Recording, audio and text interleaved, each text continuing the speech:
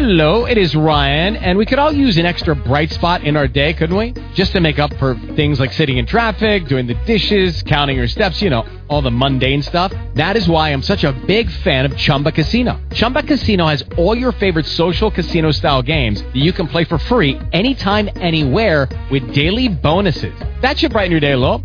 Actually, a lot. So sign up now at ChumbaCasino.com. That's ChumbaCasino.com. No purchase necessary. VGW Group. Void where prohibited by law. See terms and conditions. 18+. Blog Talk Radio.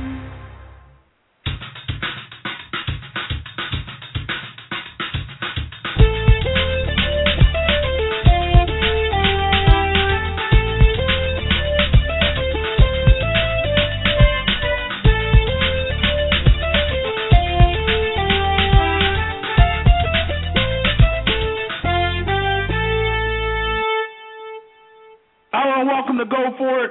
I am your host, Paul Gaynor. For the next 2 hours, we will be talking sports and having fun doing it. I want all your ideas, all your opinions, and all your beliefs. And, of course, as always, you will get a heavy dose of my opinion. If you have an opinion, the number to call, 646-727-3070. That's 646-727-3070. You can listen to the show at Blog Talkradio.com/PGAN. That's Blog Talkradio.com/PGAN. And you can send messages to the show, at the chat room at blogtalkradio.com/PGAN or on Twitter at GoForItGan. And while you're there on GoForItGan, give me a follow at GoForItGan. Great show lined up for you today. Expected to be joined by Bengals defensive end Michael Johnson. Michael's a free agent.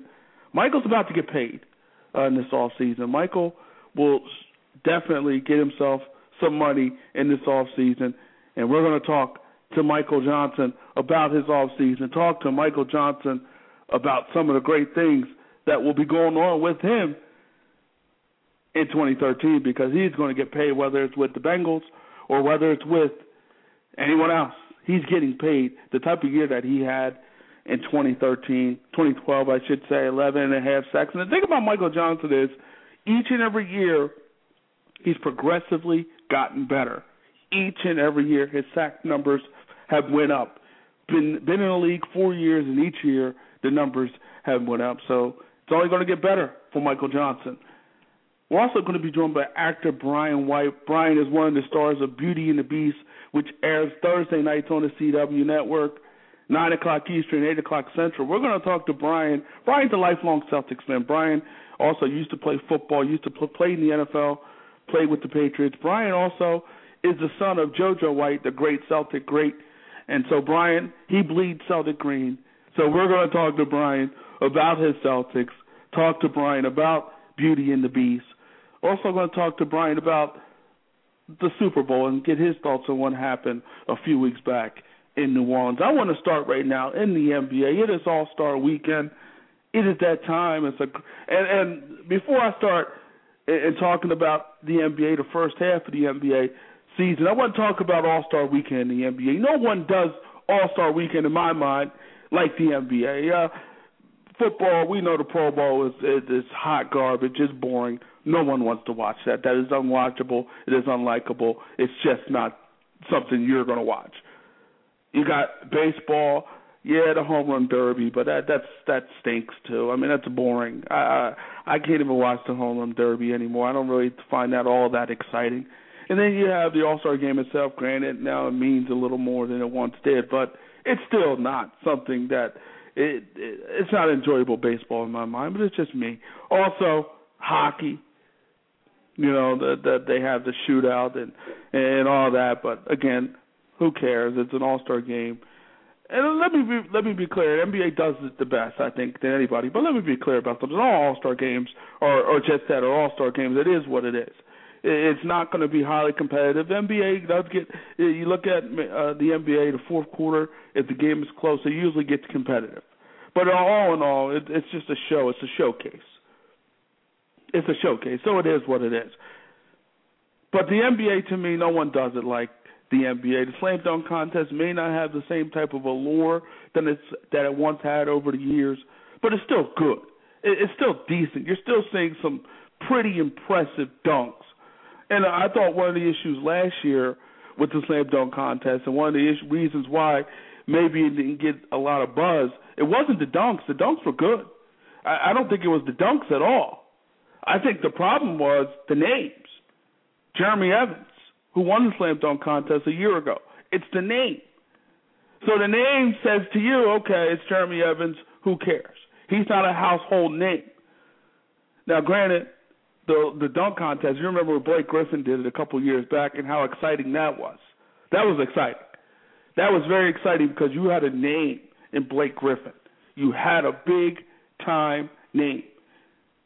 You had a name, and that means something when you have a name. This year, you're going to run into maybe the same problem. I know they're going to do things a little differently. It's going to be a 2-round competition, and also going to be in teams, East against West, 3-on-3. And I look at this and I see, okay, Jeremy Evans, Bledsoe. Eric Bledsoe's a good big-time dunker. I'm interested in seeing him. Kenneth Faried as well.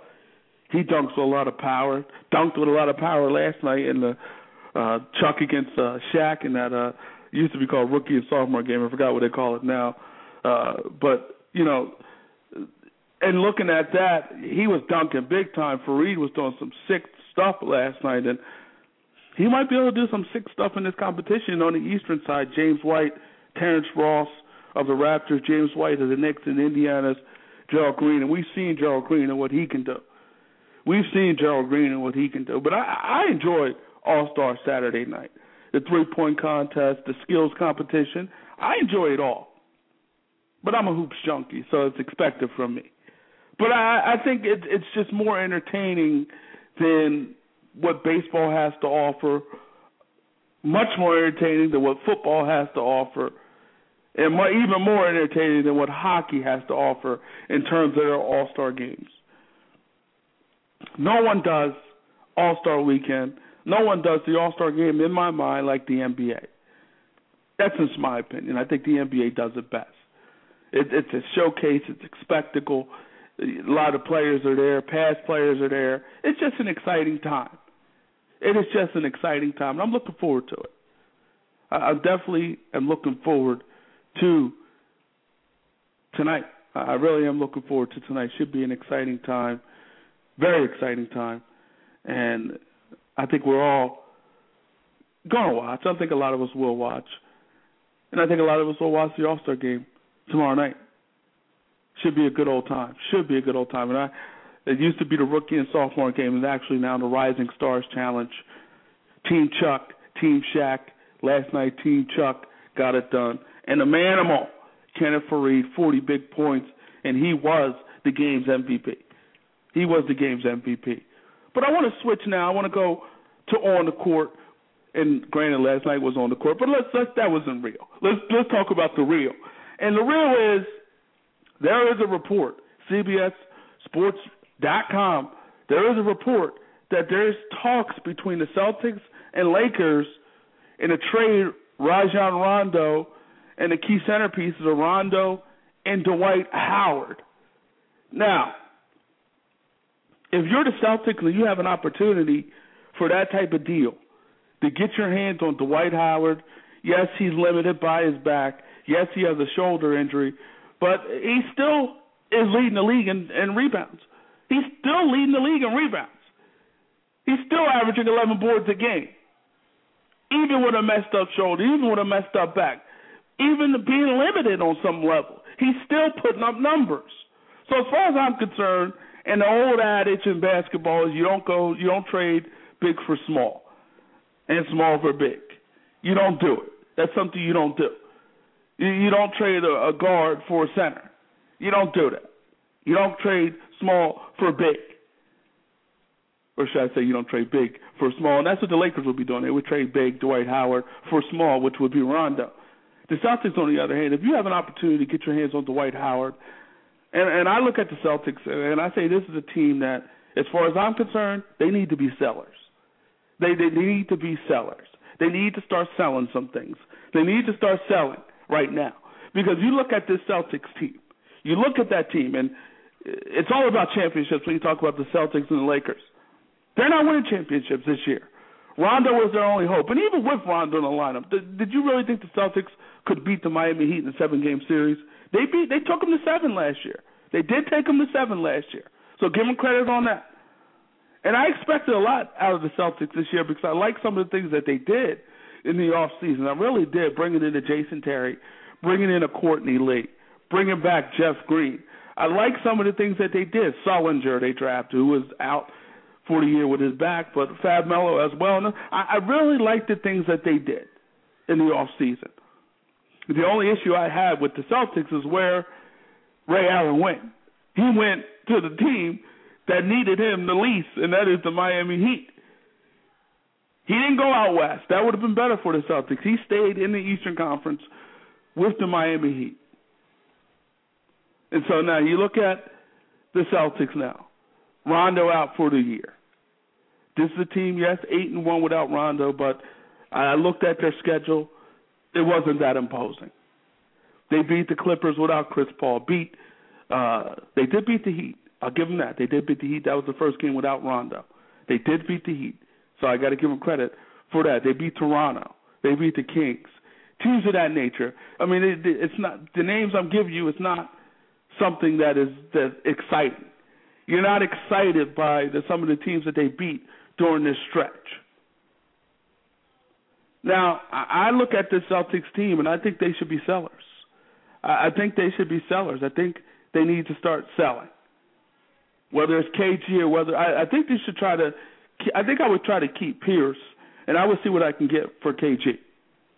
That's what I would do if I'm Danny Ainge and the Celtics. I keep Pierce and see what I can do with Kevin Garnett. See what I can get for him.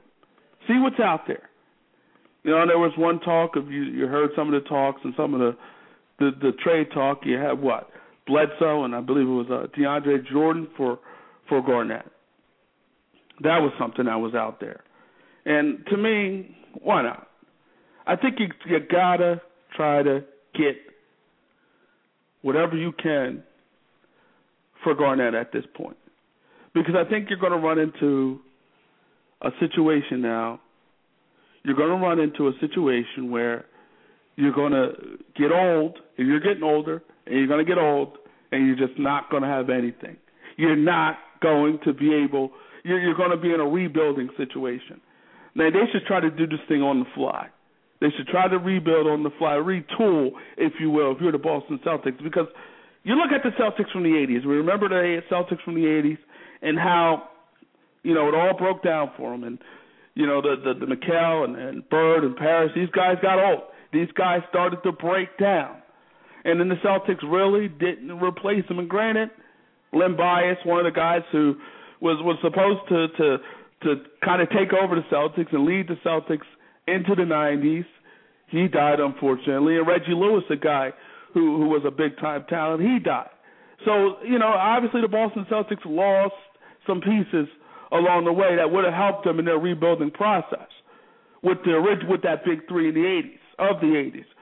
But the thing is now, the Celtics, I think, they're going to be in a position where they need to start possibly thinking about doing what they got to do to fix things, doing what they got to do to retool, doing what they got to do at this point now to not be in a position they were in for a good part of the 90s and the 2000s, parts of the 2000s, where, you know, you don't want to be a bad basketball team where you have the situation with Pitino and you know, Rick Pitino in those years. That wasn't good years for the Celtics. That was not good years for the Celtics. And the thing is now, I look at the Boston Celtics, and one of the things that they did also back in 2008, they got pieces together, and getting those pieces together, they were able to ultimately make a run in 2008. We're going to get back to that now, but I'm going to move on from that, and we're going to go to the NFL. And on the line now, we have a guy who he's about to be a free agent. He's about to get paid, and things are going to be looking up for this guy in 2013. Let's bring him in now, defensive end for the Cincinnati Bengals, Michael Johnson. Michael, hey. How are you? Hey, how y'all doing? Doing well. Thanks for joining us, man. Yes, sir. Michael, let's get right down to it. You're a free agent, and you have been on record as saying that you want to stay in Cincinnati. Why do you want to stay with the Bengals? Why the Bengals?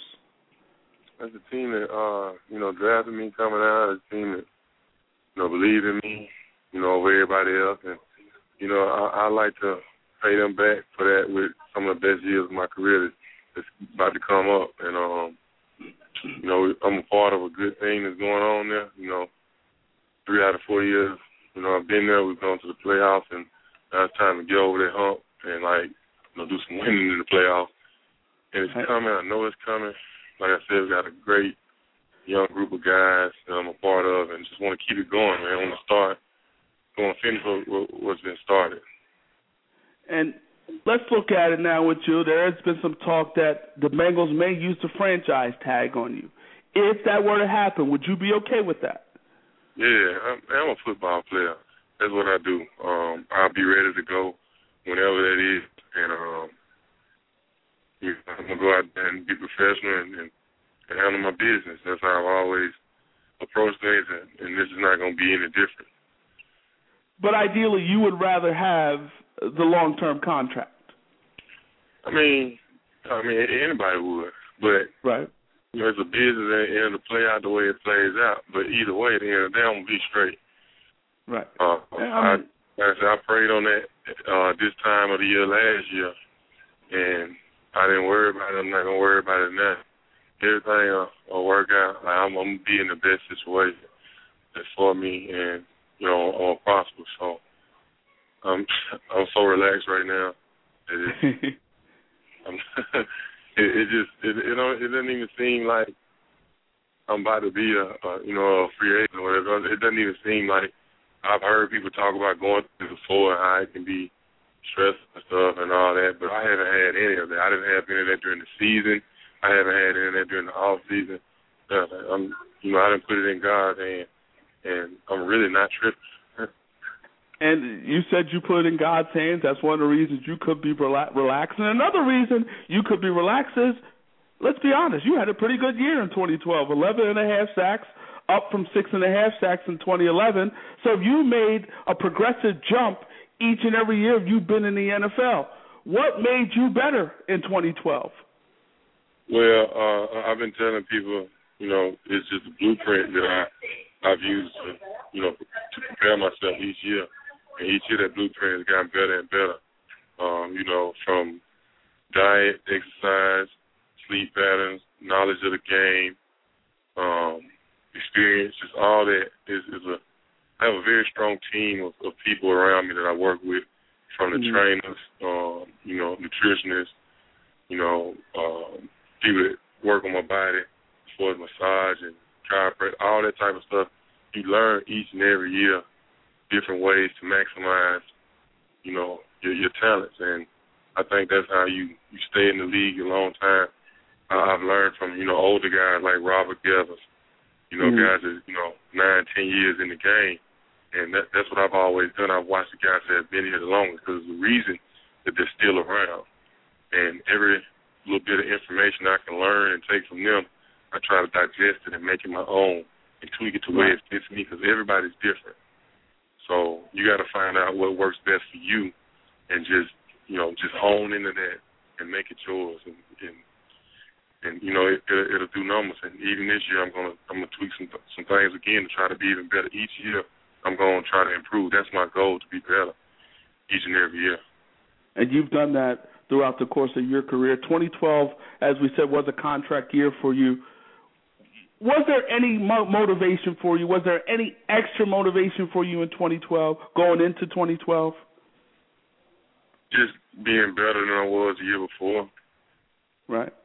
And that's always the motivator. It's not going to change year in and year out for me. It's going to be me trying to be better than I was the year before. That's going to be it. It's not going to be anything anybody says to me or anything that anybody says about me. It's going to be me trying to be better myself. This comes from within. And so that's where I draw from, and that's why I bring my goals. I put my goals out for myself. I don't use anybody else's goals for me or anybody else's expectations. I make my own, and I go after them. We're talking to Bengals defensive end Michael Johnson. And, Michael, we look at your Bengals now. The past 2 seasons, obviously, it's been good, but it's ended in a way that you guys really didn't want it to end. 2 straight losses to the Texans. What do you feel like you guys need to do now to get over the hump? We got to be consistent when it's time to be. I was saying the other day that, you know, we had good runs, you know, good win streaks during the regular season, but we need to make a win streak during, you know, playoff time. And that's the most important win streak you can really have is first playoff game until it's over with. But we weren't able to do that, and we got to find a way to do that. And I think that's just being more consistent across the board, you know, all 3 phases. And even, you know, when being consistent, you want each phase to play their best at the right time. But if that's not the case, then the phases are going to have to carry each other. When one's down, the other one got to pick the other one up. And you just got to know that you got to expect that if, okay, we're struggling over here, then we know this side is going to be even more excellent. That's how it works. It goes back and forth like that, but just to try to continue to try to get it more consistent so that we can all be going in the right direction at the right time.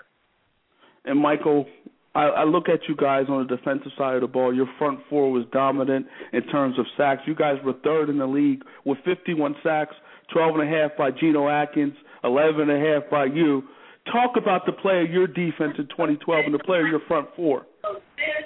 Man, we just got a great group of young guys that love to play football, love to compete day in and day out. You know, there's always a competition with each other, you know, who can get back there, who can make the most plays, and it's all in fun. Like when one of us makes a play, it's just like all of us making a play. They just joke on me that I celebrate more when somebody else makes a play than when I make a play because I'm just so excited about it and happy for just the group because I know when we go out there, we represent each other. And we take a lot of pride in, you know, being the strength, you know, of the team. And, you know, we try to lead by example. And, you know, we've done a pretty good job in it the last few years. We want to continue on to doing it. You know, we like being talked about as one of the best D-lines in the league. And, you know, it's not a right, it's a privilege. But, you know, we've earned that. So we're going to continue to earn it because it's not something that you can just do 1 year here, 1 year there. It's about, you know, being consistent and doing it consistently, and we're working on that. So I look forward to, you know, being talked about as one of the top D-lines in the league for the rest of my career. So. And I look at your team now, the Bengals as a whole. Andy Dalton's a big-time quarterback. A.J. Green's a big-time wide receiver. You guys are young on the offensive side of the ball, young on the defensive side of the ball. How close do you think this team is how close do you think the Bengals are to taking that next step, ultimately getting to the Super Bowl? I think we're real close. Like, you think, like, I feel like we would have been able to win in Houston. Who knows? You know, we could have easily been in New Orleans. So we're a lot closer than we may even realize ourselves. Mm-hmm. So, like I said, man, it's just about being consistent and everybody going in the right direction, you know, at the right time. So definitely, it's a funny game. You just gotta play it. You gotta play it. And you talked about New Orleans, and one of the teams in your division, the Ravens, were able to go to New Orleans and able to win the Super Bowl. You look at the Ravens now and how they got to the Super Bowl, Ray Lewis and the whole Ray Lewis ride and the whole Ray Lewis run. Just looking at that Ravens team and looking at their run throughout the course of the playoffs, did you sense that it was just destiny for the Ravens to get to New Orleans and ultimately win the Super Bowl? That was the running joke, man, among me and some of my friends. They were like, man, they're going to give it to Ray. They're going to give it to Ray. But nah, man, he's a great leader, man. Those guys really rallied around him. And when I saw them, you know, go to Denver and win, I pretty much knew they was going to win the whole thing then. Because that was going to be, I felt that was going to be their toughest test on the road in Denver, against Peyton Manning. And they went in there and pulled that thing out. Joe Flacco played amazing. Right. And that's what I mean by every phase hitting on all cylinders at the right time. They were able to do that. Defense wasn't stellar or perfect, but the offense came through for them. The special teams came through for them. And they go up to New England. Defense played lights out. So they carry each other, and they were able to finish it out in New Orleans. And that was my thing when I looked at the Ravens. When they beat the Broncos, I was saying to myself that maybe this could be some kind of destiny type situation, because just the way that game went, I mean, they gave up 2 special teams touchdowns and still won. I mean, it was crazy how that whole situation worked out for the Ravens, but they are the Super Bowl champions. They are in your division, and that's a team for you guys to shoot for in 2013, definitely. So I look at you, Michael, now, and you're spending a lot of time in the classroom in this off season. You're taking classes to finish up your degree at Georgia Tech. How's that going for you, man? How is it being back in the classroom again? It's going real good. I have a much better appreciation for it now. I sit on the front row of all my classes. I speak with the professors. I interact with, other students that are not athletes.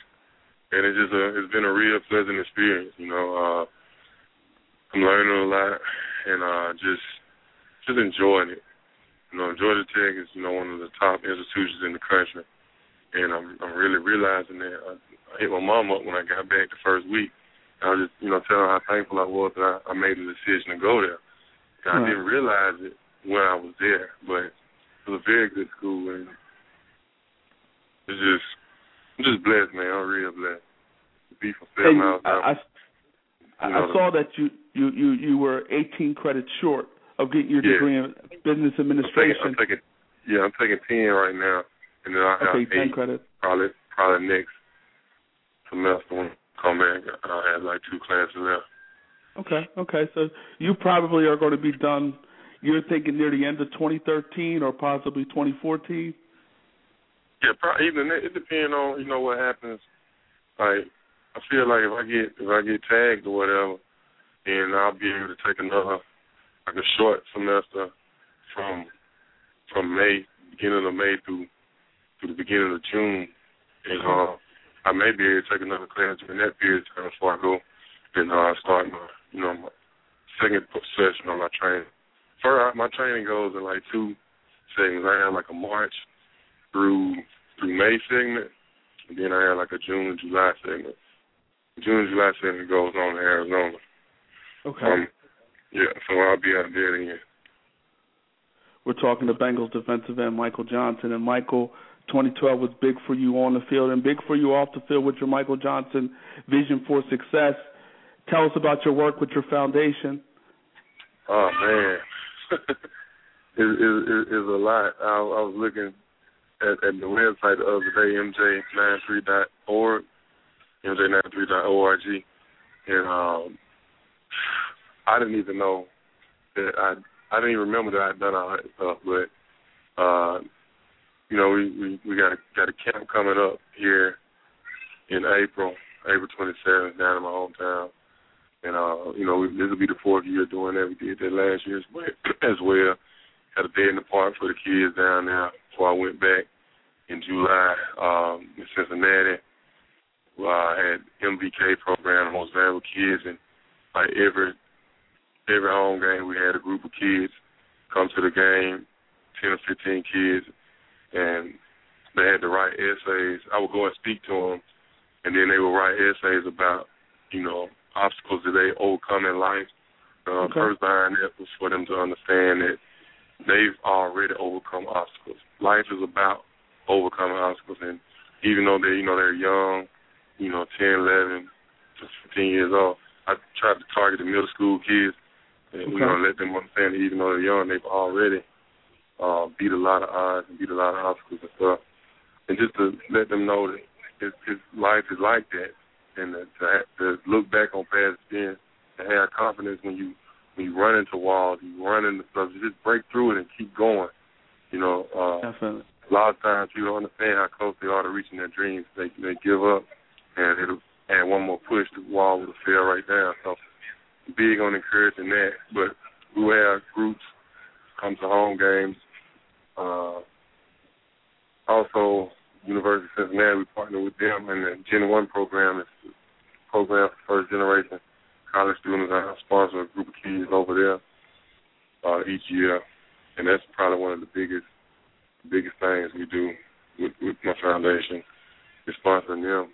And like I said, that's breaking the cycle. You're the first person in the family to go to college. It's a big time. Both of my parents are first generation, and I see the results that it was able to have in their lives and in my life. Because, you first generation in your family to go to college, that next generation is going to benefit even greater from that. Right. And, I'm in that next generation. So I want to reach out and, help break the cycles in other people's lives. And, I've just been blessed to be in a position to do this, man. And I believe to whom much is given, much is required. And it is a joy when I'm able to go out and, help feed a family for Thanksgiving or do a toy drive, because we did that as well this year.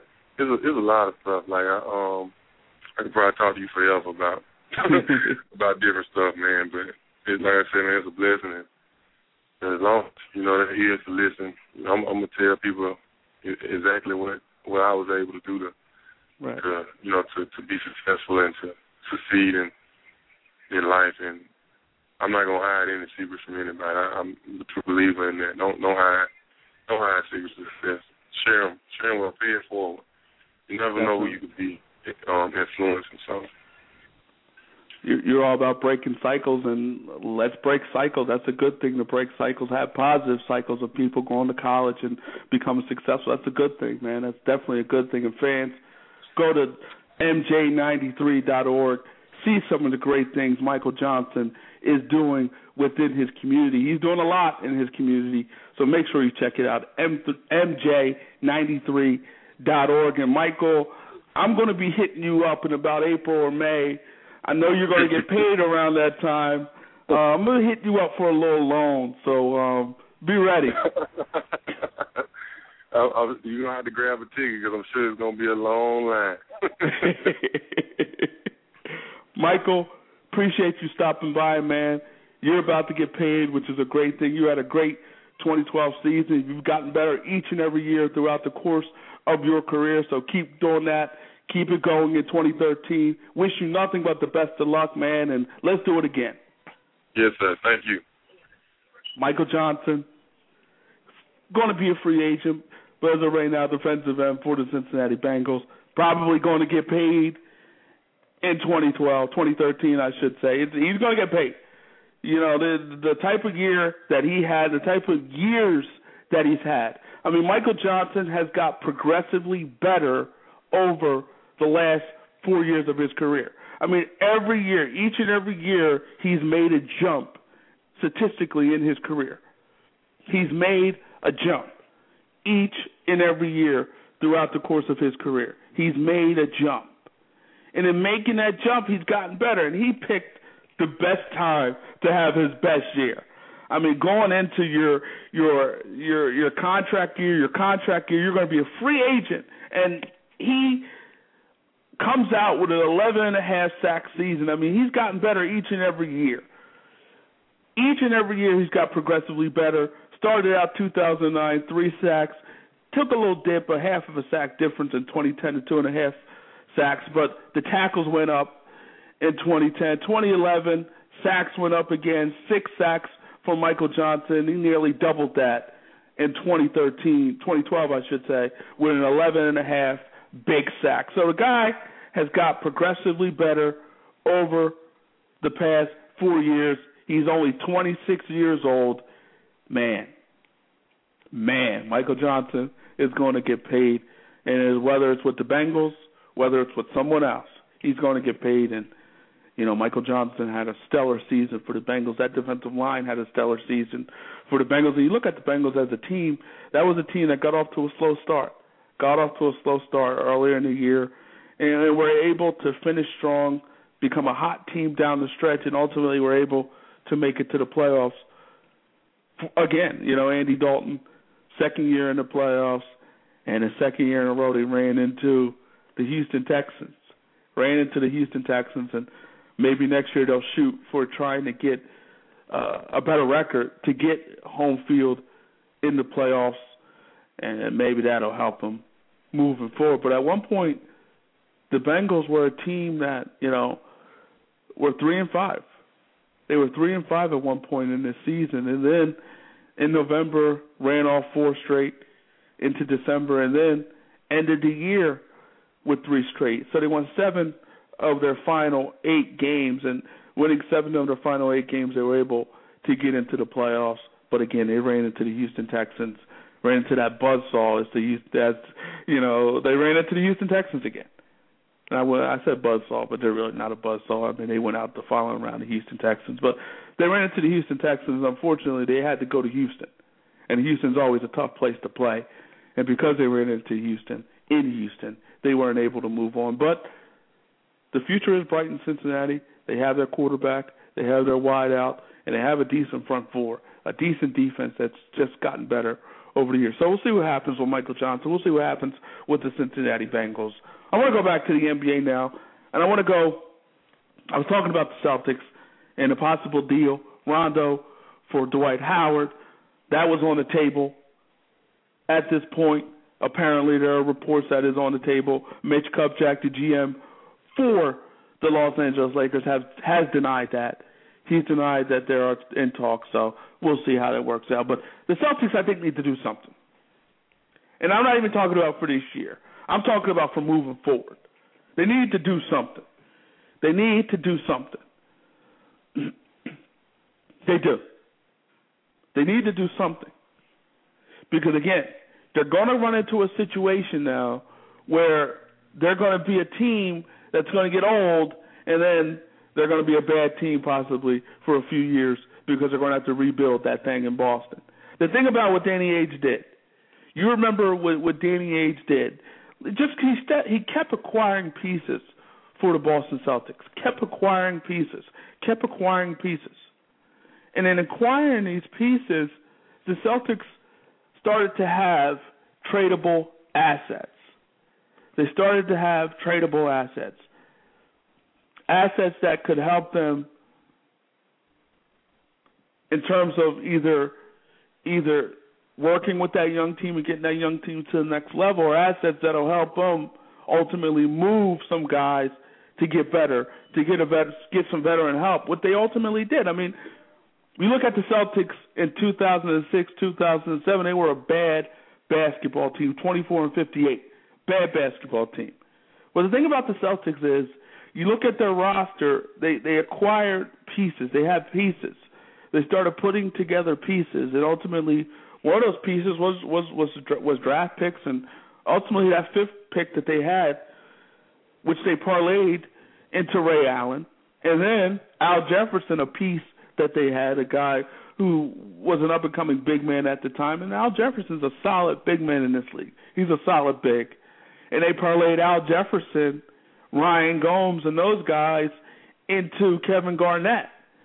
So they were able to ultimately acquire pieces.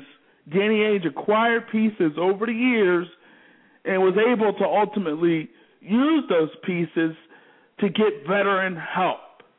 And he used those pieces to go along with Pearson, Kendrick Perkins, and also to go along with Rondo. So he used all those pieces to get Allen and Garnett, and they were the thing that pushed the Celtics over the top.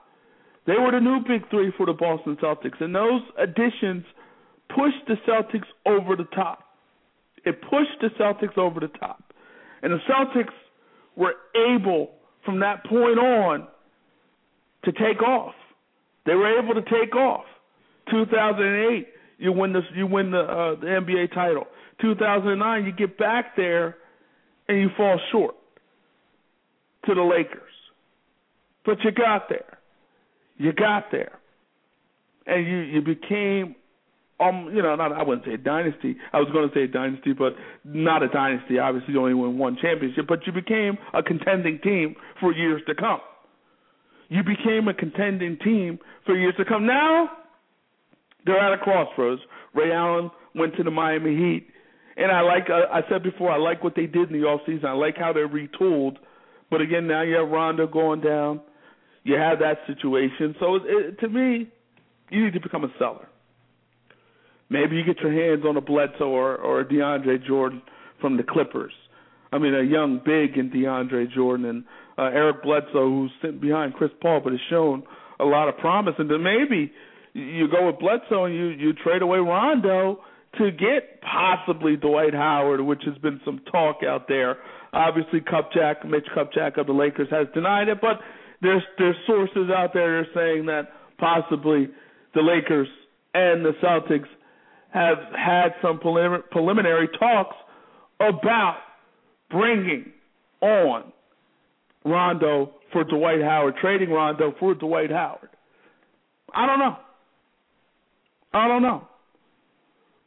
I'm seeing a report, as I said now, with the Celtics, there's been a discussion between the Clippers and the Celtics, about trading Garnett for Bledsoe and DeAndre Jordan. And again, I think that's a good move for both teams. I think it's a great move for both teams. I really do. From the Clippers standpoint, you get a legitimate big man in Garnett in terms of his ability to score in the front court, his ability to on the defensive end, his ability, his leadership. It's a piece, and I think it's an improved piece over what you have in DeAndre Jordan. DeAndre Jordan, for all the things he can do in terms of blocking shots and his athleticism, he's still kind of raw. He's still kind of a raw player. DeAndre Jordan is still kind of a raw player. So you get an opportunity to get a polished big in Kevin Garnett, a guy who's been there before, a guy who I think definitely improves your half-court offense.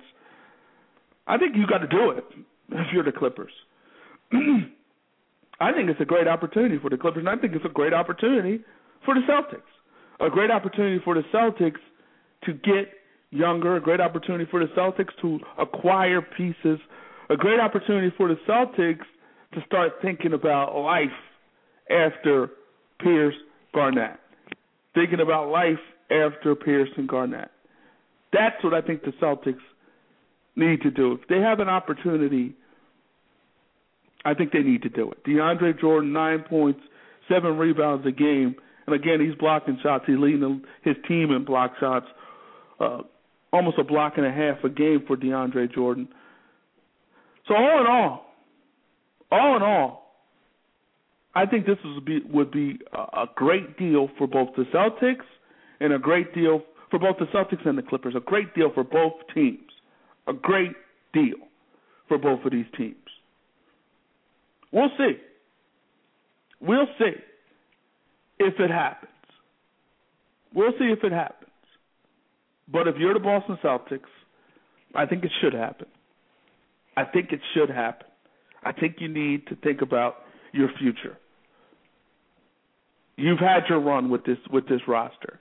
You've had the run with this roster. This roster has taken it as far as it could go. They've taken it as far as it could go. They've won. You got a title out of it. That's big. That's important. You got a title out of this thing. Now it's time to think about the future. And the future, in my mind, the future is thinking about trading Kevin Garnett.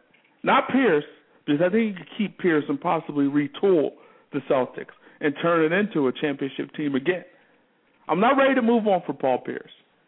Both of these guys, Pierce and Garnett, still can play. They still can play. Obviously, they're probably not the players. They're obviously not the players that they once were, but they still can ball out. They still can ball, still can play. And think about Paul Pierce. He's 35. He's getting older. Definitely getting older. Garnett, 36. These guys are getting older. But I think Pierce is still has a little more than Garnett. I think Pierce still has a little more than KG. So I think if I'm the Celtics and I'm thinking about retooling this thing and rebuilding and retooling, I wouldn't rebuild. I'm thinking about retooling, and I think a part of that retooling starts with moving on the great Kevin Garnett, moving on KG. I think that's what the Celtics should do. I think that's what they should think about. Will they? We shall see. But, again, the Celtics, the Lakers, those teams are about championships. And looking at both of those teams, they're not championship caliber teams. They're just not. I'll put it to you this way. With Rondo out, the Celtics are done. But with the Lakers, with that talent on that roster, and obviously the talent is not meshing. It's becoming more evident and obvious that the talent that the Lakers have it's just not meshing together. And it may not mesh together, especially with this coach, especially with the talent that is together. It just may not happen. It just may not happen. And you see the way the Clippers just went up and down the court on that team. The Clippers just ran the Lakers out of Staples Center Thursday night. They just ran the Lakers out of Staples Center. Ran them out. Ran the Lakers out of Staples Center. And the Lakers are a team now. They're just old. And the thing about that, and I talked about this in this offseason, I said one thing about this whole situation, I didn't think it would be this, obviously. I didn't think the Lakers would be, after 51 games, 25-29, and on the outside looking in terms of the playoffs. I didn't think they would be the 10th seed in the Western Conference. I didn't expect that, obviously. I didn't expect that. I don't think anybody did. If you did, you're amazing, and I want your number, and I want to play the lotto with some of the numbers that you play with. Because you're the only one. If you thought the Lakers weren't going to make the playoffs, I need to talk to you. Because you have something that is very special that I need. Because I look at this Laker team and the talent that they had on this roster, I mean, arguably the best center in the game. Arguably one of the better two guards in the game in Kobe Bryant. Some say he's the best in the game. At this point, you're probably going to say LeBron James. But again, Kobe is still Kobe. Steve Nash, still one of the better point guards in this game. Pau Gasol, still one of the better power forwards in this game. And you put that all together and you're saying to yourself, that has to be something. That should get you at least to the Western Conference Finals and beyond. At least. And I look at the Lakers, got off to the slow start, and then they said, you know what, this whole Mike Brown situation ain't working. It just isn't working. This Princeton offense isn't working. This team with Mike Brown isn't working. So 5 games into the season, the Lakers decided, you know what, let's make a move. And they made the move. They made the move. They fired Mike Brown. Fired Mike Brown after 5 games. After 5 games. We're talking about 5 games into the season. Mitch Kupchak and the rest of the Laker organization decided that it's time to move on from Mike Brown. So you bring in Mike D'Antoni. Well, before you brought in Mike D'Antoni, there was talk, okay, Phil Jackson wants to come back. Phil Jackson is poised and prepared to come back. And then you do the unthinkable, the unspeakable. You decide that in your mind, and I don't know where you came up with this, I don't know where this came from, but you decided that Phil Jackson wasn't the coach. Mike D'Antoni was the guy for this team, a team that is not a team that is built on running like Mike D'Antoni's teams have done in the past. A team that, you know, Mike D'Antoni had his most success when his teams played small ball. When he played small ball. And the Lakers are by no means a small team. They're a big team. They're a big team. This team is not built to run. This team is not built to do that. It's not built to run in Mike D'Antoni's system. So you somehow, some way believe that Mike D'Antoni is a guy at teams. Now, Mike D'Antoni has had success. Mike D'Antoni has had success, so let's be clear about that. He's had a lot of success throughout the course of his coaching career. But did he have championship success? No. Are the Lakers about championships? Yes. Say what you will about Mike Brown. Mike Brown did lead his team to the NBA Finals. Mike Brown did lead a team to the NBA Finals. And you look at the roster that he had, and granted LeBron James was great during that year, but you look at the roster that the Cleveland Cavaliers had the year they made the finals. You look at that roster, it's not the who's in pro basketball. It's just not. It's just not. The talent on that roster was not that impressive. It just wasn't that impressive. But the thing about it is this. Mike Brown, and granted with the help of LeBron James, he took his team to an NBA final. Mike D'Antoni's never done that. He's got into the conference final a couple times, had success in Phoenix, and a lot of people say that, that one year where Steve Nash was hip checked by Robert Horry and guys came off the bench and ultimately guys were suspended.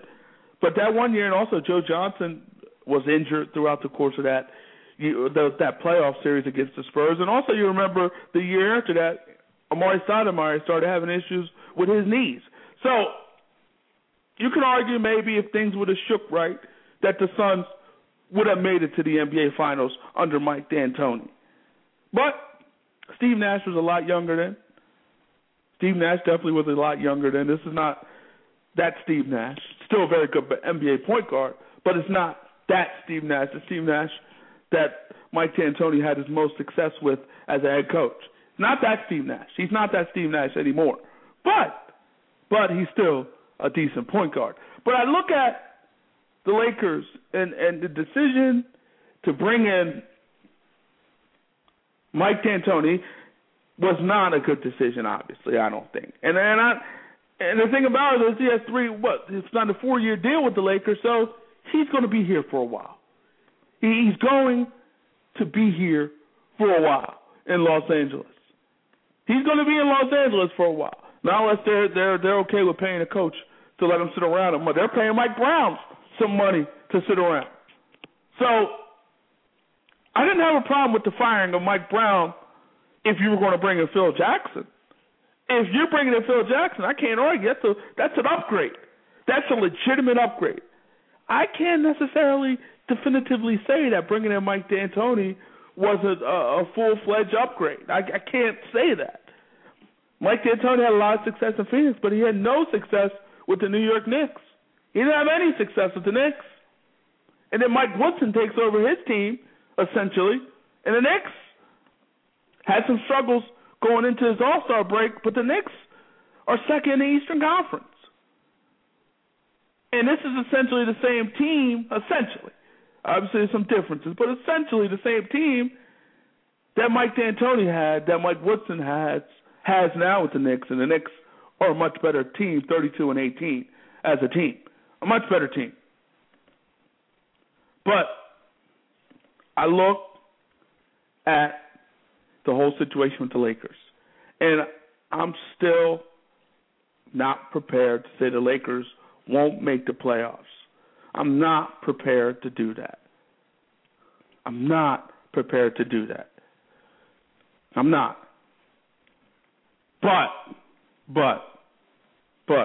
it's getting close. 51 games into the season. 31 left. 31 games left for the Lakers. 31 games left for the Lakers. 31. And at this point, 3.5 games behind the Houston Rockets. And I said last week, I still give the Lakers a chance to make the playoffs because the team that is ahead of them, Portland's ahead of them. Portland's 3 games under 500. But the Rockets, a team that occupies the 8th spot currently in the Western Conference, is a team, I said this before, this is a team that's been up and down throughout the course of this year. And who's to say they won't be down again? Who's to say they won't be down again? This is a team that had a 7-game losing streak in January. So the Rockets could seemingly fall apart. That could happen. So as far as I'm concerned, and the talent that the Lakers have on their roster, granted Dwight Howard is not 100%. He's not 100%, but the talent, and Gasol's gone, and it's been gone for a while, and maybe going for a while longer. So the talent that the Lakers have, yes, you can't count them out because they have Kobe, they have Howard, they still have Steve Nash. You can't count them out. But I look at this Lakers team, and there's really nothing to get excited about. There's really nothing that you can hold, that you can say, you know what, this is the reason why the Lakers will be in the playoffs. This is the reason why they'll get better. This is the reason why they can go on a run. Only thing I could point to is the talent level in terms of Kobe, in terms of Nash, in terms of Dwight Howard. That's the only thing I could point to. That's really the only thing I could point to in terms of this Laker team. Because I don't know if it's going to get any better. I don't see it getting any better. And reality is, even if the Lakers were to make the playoffs, it wouldn't last that long anyway. As we've seen the Lakers right now, they're 1-9 against the top 4 teams in the Western Conference. 1-9. So if they're going to get that 8th spot, they're going to play the Spurs or the Thunder, possibly the Clippers. They're going to play one of those 3 teams. And they're 1-9 against those, well, including Memphis Grizzlies. They're the 4th team in the Western Conference. We included them in that 1-9. But, I mean, they have only beaten the Oklahoma City Thunder. That's the only team they've beaten out of the top 4 teams in the Western Conference. So they're 1-9 against the top 4 teams in the Western Conference. So they probably won't be able to beat the Thunder. They did beat them once, but they won't beat the Thunder in a 7-game series. Probably won't beat the Spurs, and definitely won't beat the Clippers. Because I think the Clippers is an awful matchup for the Lakers. The Clippers are just too athletic, too quick, too fast, and too athletic for the Lakers. The Clippers are just that. They're too quick, too fast, and too athletic for the Lakers. I think we've seen enough already out of these 3 matchups to say that the Clippers are just not a good style matchup for the Los Angeles Lakers. And the way the Lakers have been playing throughout the course of this year, I don't think there's a lot of teams that are good style matchups for them. Let's be honest. Let's be honest when you look at the Lakers. And the thing about the funny thing is we've talked about the Lakers, and I've got caught up in it myself, and we tend to forget about everybody else. But I think the biggest story of the first half of the NBA is the Lakers. And the Lakers being, the 10th team in the Western Conference, and the Lakers just struggling. I mean, that's been the biggest surprise. You bringing up Dwight Howard, Steve Nash, and to add to what they already had, and add to a team that was very competitive against Oklahoma City in the playoffs. They were very competitive against Oklahoma City, this Laker team was. Very competitive. And there was a lot of games, a couple of those games, that could have went either way. There were a couple of those games that could have went either way. And so the Lakers, they competed against OKC. They competed against OKC in those playoffs. And they lost 2 games where they should have won. They lost that series in 5, but they gave away a couple games.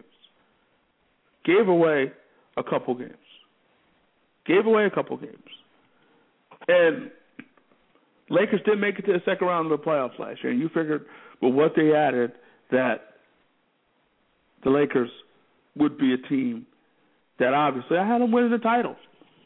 I got caught up. I got caught up in the Lakers. I got caught up. But I look at the Lakers, and they were competitive against Oklahoma City. It wasn't yes, it was a 5-game series, but it was a competitive 5-game series. It was a competitive 5-game series between these 2 teams. A very competitive 5-game series. And so the Lakers is a team now, may not make the playoffs, and in not making the playoffs, it's going to be interesting now because Steve Nash, in that Steve Nash trade, they gave up their number 1 pick in 2013 to the Suns.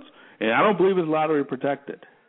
So with that being said, a lottery pick could be going to the Suns from the Lakers, and that's just crazy to think about. That's just crazy when you think about it that way.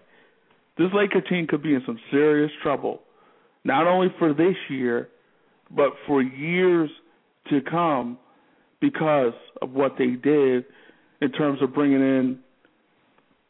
in Nash and Dwight Howard and everything, and having that situation just fall apart. But we don't know if Dwight Howard is going to stay in L.A. We don't know. We just don't know. And judging by the way the season has gone, he could be on the way. He could be packing to Boston, according to some reports. There's a possibility he could be traded to Boston before the end of this year, possibly in the offseason. So who knows what's going to happen with Dwight Howard, and who knows what's going to happen with the Los Angeles Lakers. The second hour of Go For It starts right now.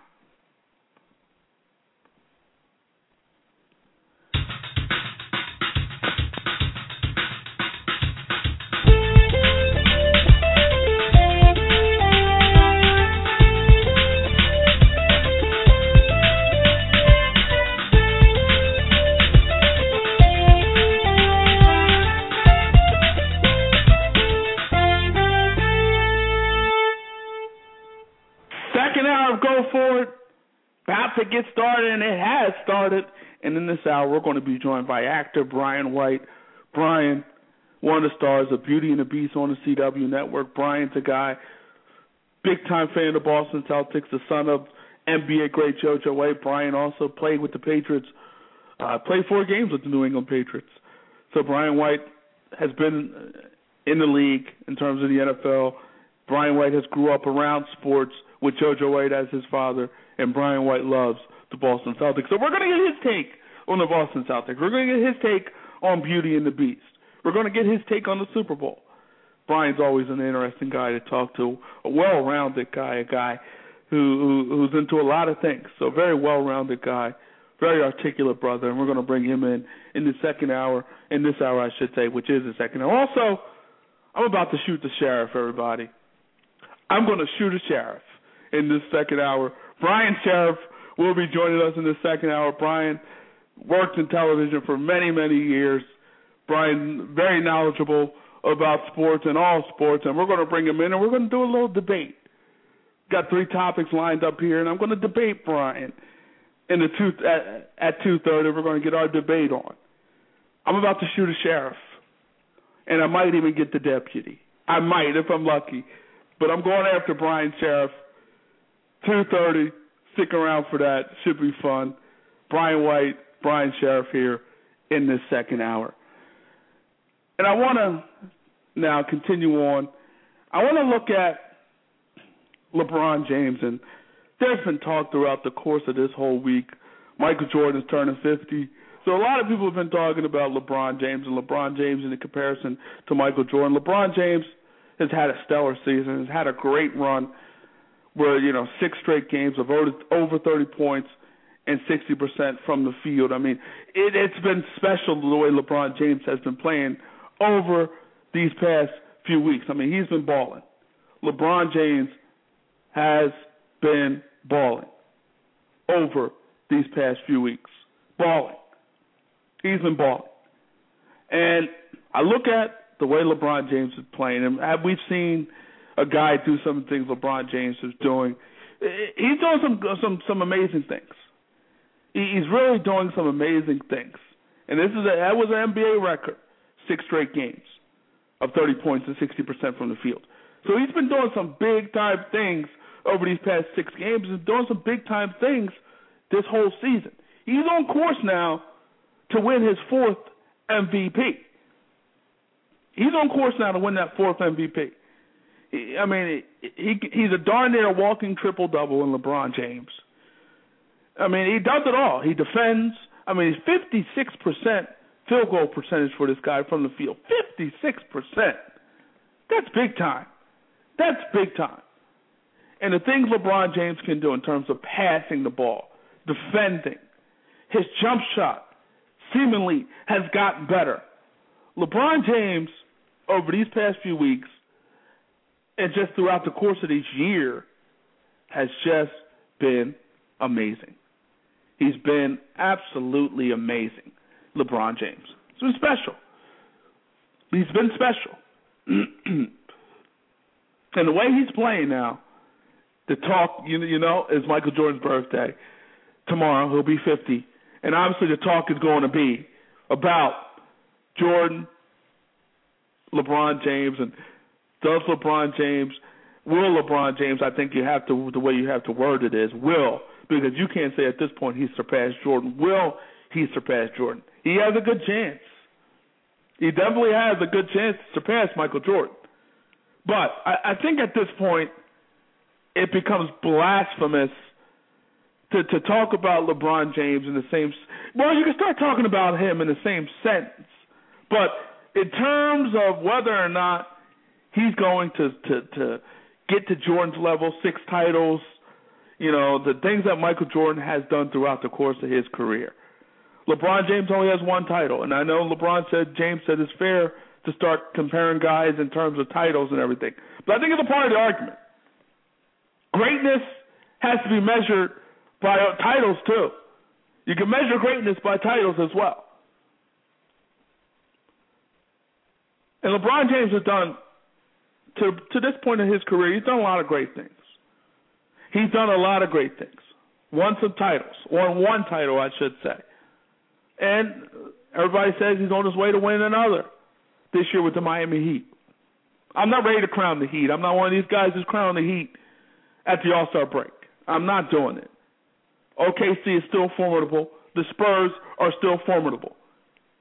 In terms of the Eastern Conference, I might be prepared to put a crown on them in terms of the Eastern Conference, in terms of being an Eastern Conference champion. I think I'm close to being prepared to doing that. I don't see a team in the Eastern Conference that can beat the Miami Heat in the 7-game series. Pacers could give them trouble. The Knicks could give them trouble. But I don't see any other team that's really going to – Derrick Rose, if he comes back, the reports are that he may not come back this year. So the Bulls won't give him trouble. Brooklyn, that's a team that's been up and down throughout the course of this year. I don't really see them giving the Miami Heat trouble. The Pacers could compete with the Heat, and then I believe that the Knicks can compete with the Heat. But I don't see that. I don't see any of those teams beating the Heat in the 7-game series. I can see Oklahoma City beating the Heat in the 7-game series. I can see the Spurs beating the Heat in the 7-game series. I can't see anybody in the Eastern Conference. I just can't. But LeBron James, again, he's been special. And when it's all said and done, he may surpass Jordan in some areas. But the thing, and the area that may keep him behind Michael Jordan is the championships. LeBron's 28 now. Do you see LeBron being able to get, I can see about 2 to 3 more, but he would have to get 5 to tie Jordan and 6 to surpass him. I don't know if that is going to happen. I don't know if that's going to happen. Because I don't know. I mean, can he get 5 more titles? Kevin Durant is formidable, and Oklahoma City is formidable. At some point, I think you have to. Will Durant just turn into Patrick Ewing, to Charles Barkley, to anybody else that's ran into Michael Jordan? Could he turn into that? Could he be this generation of Barkley and Malone and Stockton and Ewing, guys who could not get past Michael Jordan? Could Kevin Durant, turn into that? And could LeBron turn into this generation's Michael Jordan? There are things that LeBron does better than Jordan. I think you could argue that LeBron's probably a better rebounder than Michael Jordan. I think he's a better passer than Michael Jordan in terms of being a better pure passer than Michael Jordan. And talking about LeBron James, I think he's better in that area. But Michael Jordan, let's just not forget. You look at Michael Jordan, you're talking about a guy who didn't lose in the NBA Finals. You're talking about a guy that 2 3-peats in his career. And you look at Michael Jordan. If he didn't retire in 94, you could argue that the Bulls could have won 8 championships in a row. You could make the argument that the Bulls would have won 8 championships in a row during those 2 seasons the 1.5 seasons where Michael Jordan set out 94, came back in 95, but they lost to the Orlando Magic. And I remember that series, and Horace Grant was celebrating as Horace Grant was a part of Magic at that point. But you look at it, if Michael Jordan would have stuck around, he could have won 8 to 9 titles in a row. Even after when he retired in 98, the next season was a lockout shortened season in 99. So that was a lockout shortened season, and so that was a short season. And yes, the Bulls were getting older. They were getting older at the time. Rodman getting older, Pippen getting older, and Michael getting older. But Pippen still had some decent seasons after 98. Still had some decent play. Still had a couple, 2 to 3 decent seasons after Michael Jordan retired in 98. So you could make the argument that the Bulls under Michael Jordan could have won 9 to 10 titles in a row. You could make that argument. They never went to a 7th game in the NBA Finals with Michael Jordan. Never went to a 7th game in the NBA Finals with Michael Jordan. You could argue that the Bulls could have easily won 10 titles in a row. 2 3-peats, I should say, for the Bulls and Michael Jordan. That could have easily been 9 in a row. 8 to 9 titles in a row, possibly 10. So, Michael Jordan is great. LeBron James is great. But as far as I'm concerned, I know LeBron James says it's not about titles. But as far as I'm concerned, to me, in making this argument, I'm putting it about titles because these guys, you could argue that LeBron is doing things that Michael couldn't do in terms of his passing, in terms of his rebounding ability. But Michael Jordan is Michael Jordan. Michael Jordan was special. Michael Jordan could defend. Michael Jordan could score. LeBron couldn't score the way Michael Jordan could score. And also you got to look at the rule changes over the years. At the time Michael was going, hand checking was a big part of the NBA game in terms of the defensive side of the ball. So guys were able to use their hands a lot more freely than they are now. The game has been opened up a little more. Jordan or LeBron? I'm still sticking with LeBron. I'm still sticking with Jordan, I should say. I guess you could start possibly talk. You know what? I said you could talk about Jordan and LeBron in the same sentence. Not yet. I think there's a paragraph here with Jordan. LeBron's in a separate paragraph. He's not prepared to make that jump into the sentence of Michael Jordan, into the paragraph at least. I'm not even going to put him in the same paragraph with Jordan. Not yet. You got to win more championships. Win more championships, and we can start talking about that. But I'm not one of these guys who believes that Michael Jordan never will be surpassed. I mean, let's be honest. Somebody's going to surpass Michael Jordan. That's just life. That's just the way it is. Somebody's always going to be better than you or anybody else. There's always someone better in life. Always. Always someone better. Let's bring him in now, actor and one of the stars of CW's Beauty and the Beast, the one, the only, Brian White. Brian, how are you, man? I'm well. How are you doing today? Doing well. Thanks for joining us. Oh, thanks for having me on. It's a blessing. And, Brian, I want to start with your Celtics. Now, your Celtics, you lose Rondo. At that point, you guys were the 8th seed. 9 games later, you're 8-1. Without Rondo, you're the 7th seed. How is that possible? Everybody's playing with a lot of heart and a lot of energy. What happens when Rondo leaves, the Celtics aren't better off, but one thing that they do is they space the floor better because they're playing with more energy because everybody has to touch the ball.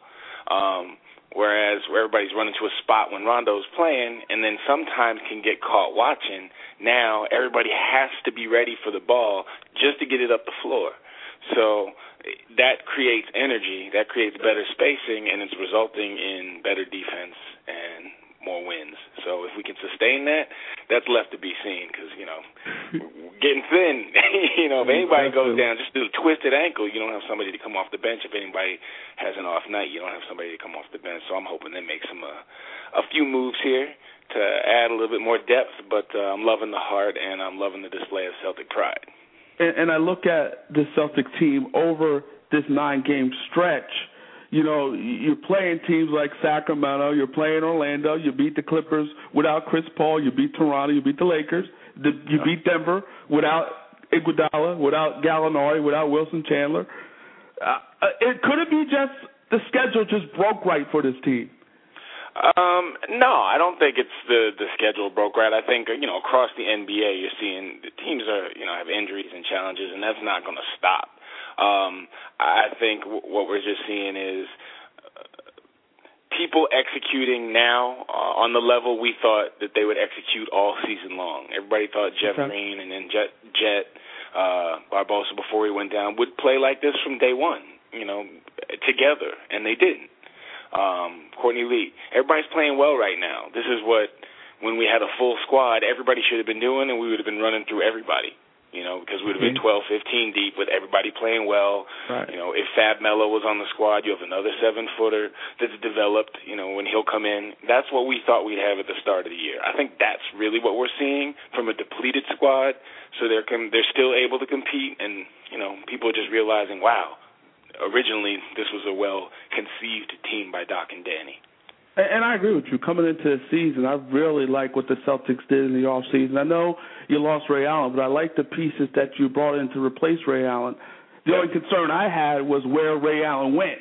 He went to the Heat, and that was my only concern coming into the season. But I thought the Celtics would be a better basketball team. And I look at this team over this 9-game stretch.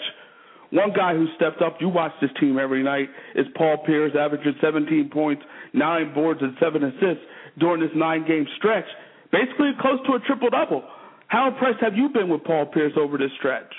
I mean, he's the truth, and he's not the truth for no reason. And when he's healthy, there's not many better in the league, and he's able to get it done. What I like about what he's doing this year is he's finding a way to assist more, to be a facilitator. He's being a point forward, like what Magic did sometimes when he wasn't running the true point guard. And that's where he can be the most valuable. Where he can be even more valuable, in my opinion, is figuring out how to get Jeff Green more involved, even if that means coming off the bench on some nights when Jeff Green gets a nice mismatch in the matchups, for Paul to kind of be a player coach with Doc to figure out that. Because when Jeff Green's on fire, the Celtics can't really be beat, and Paul can turn it on and off. Jeff can't so much. So I think that's where, the Celtics should really take it to the next level, is using Paul to figure out how to maximize Jeff Green. We're talking to actor Brian White, one of the stars of CW's Beauty and the Beast. And realistically speaking, in your mind, we know what the Miami Heat are doing. We know what the way LeBron is playing. We know what the Knicks are doing. All in all, are the Celtics realistic contenders in the Eastern Conference? Yeah, absolutely. Based on what I'm seeing and how everything breaks down, there's a lot of competitive teams, so everybody's got to be ready for wars. A lot of stuff's going to happen. Injuries are going to happen.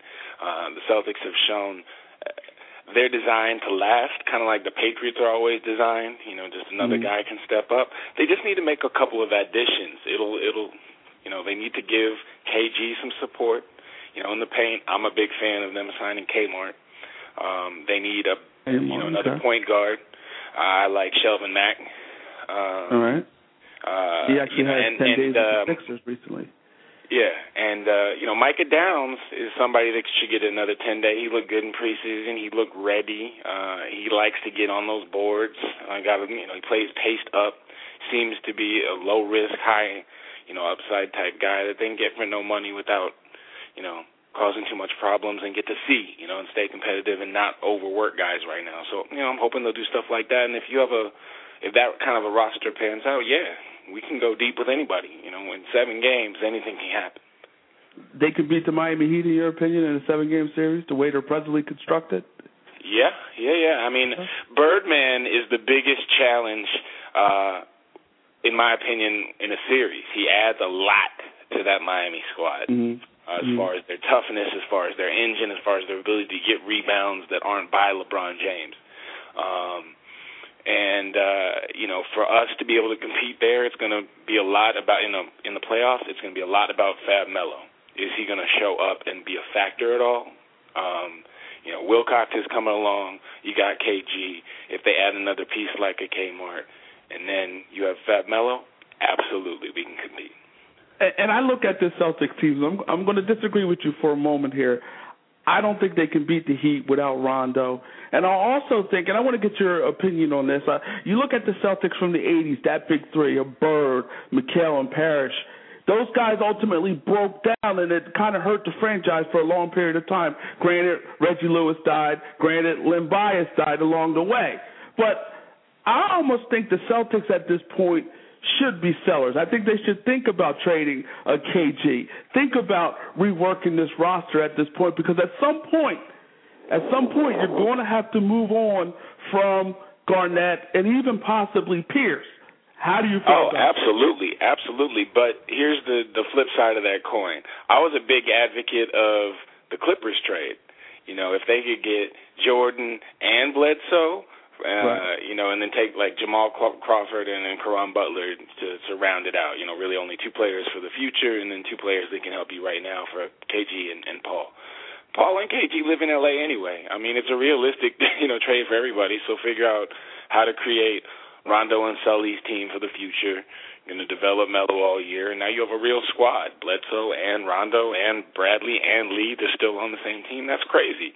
With Jeff Green and all them coming off the bench, that's a good move in my opinion. But now that people are hurt and people can't play, and what's the value? I don't know if that's realistic anymore. Right.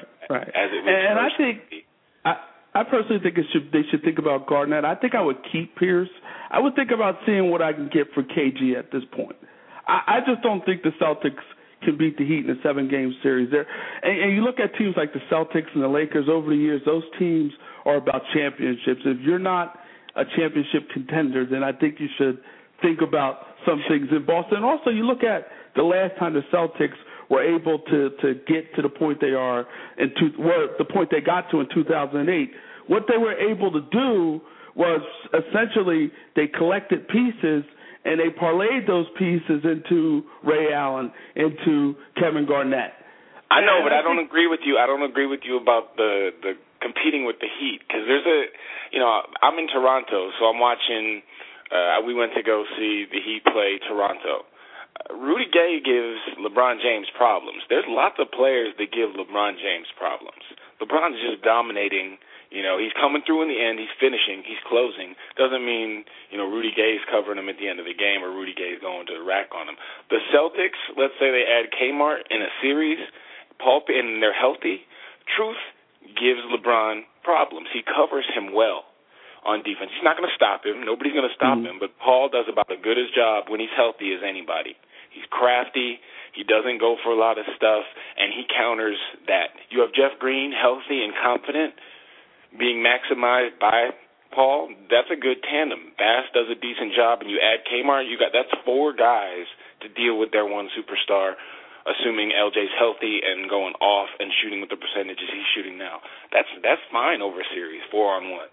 The rest of them, the squad matches up. Like I said again, it's Melo and being a 7-footer and young and trying to run and playing up to his potential, showing up that really shifts the scales. And a guy like Kmart. Now at the point guard, you need one more guy, and if Mac ends up being half as good as he looks in the D League, Chalmers is not a great point guard in my opinion.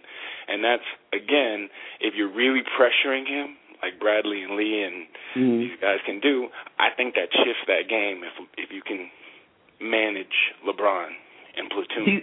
He's not. We'll Chalmers is not great, but I think he does what they need him to do for the Miami Heat. And I also think you're kind of discounting Dwayne Wade a little bit. I think Wade can get off Bradley at all. I think Bradley's going to shut him all the way down. I don't think he's going to be a factor at all.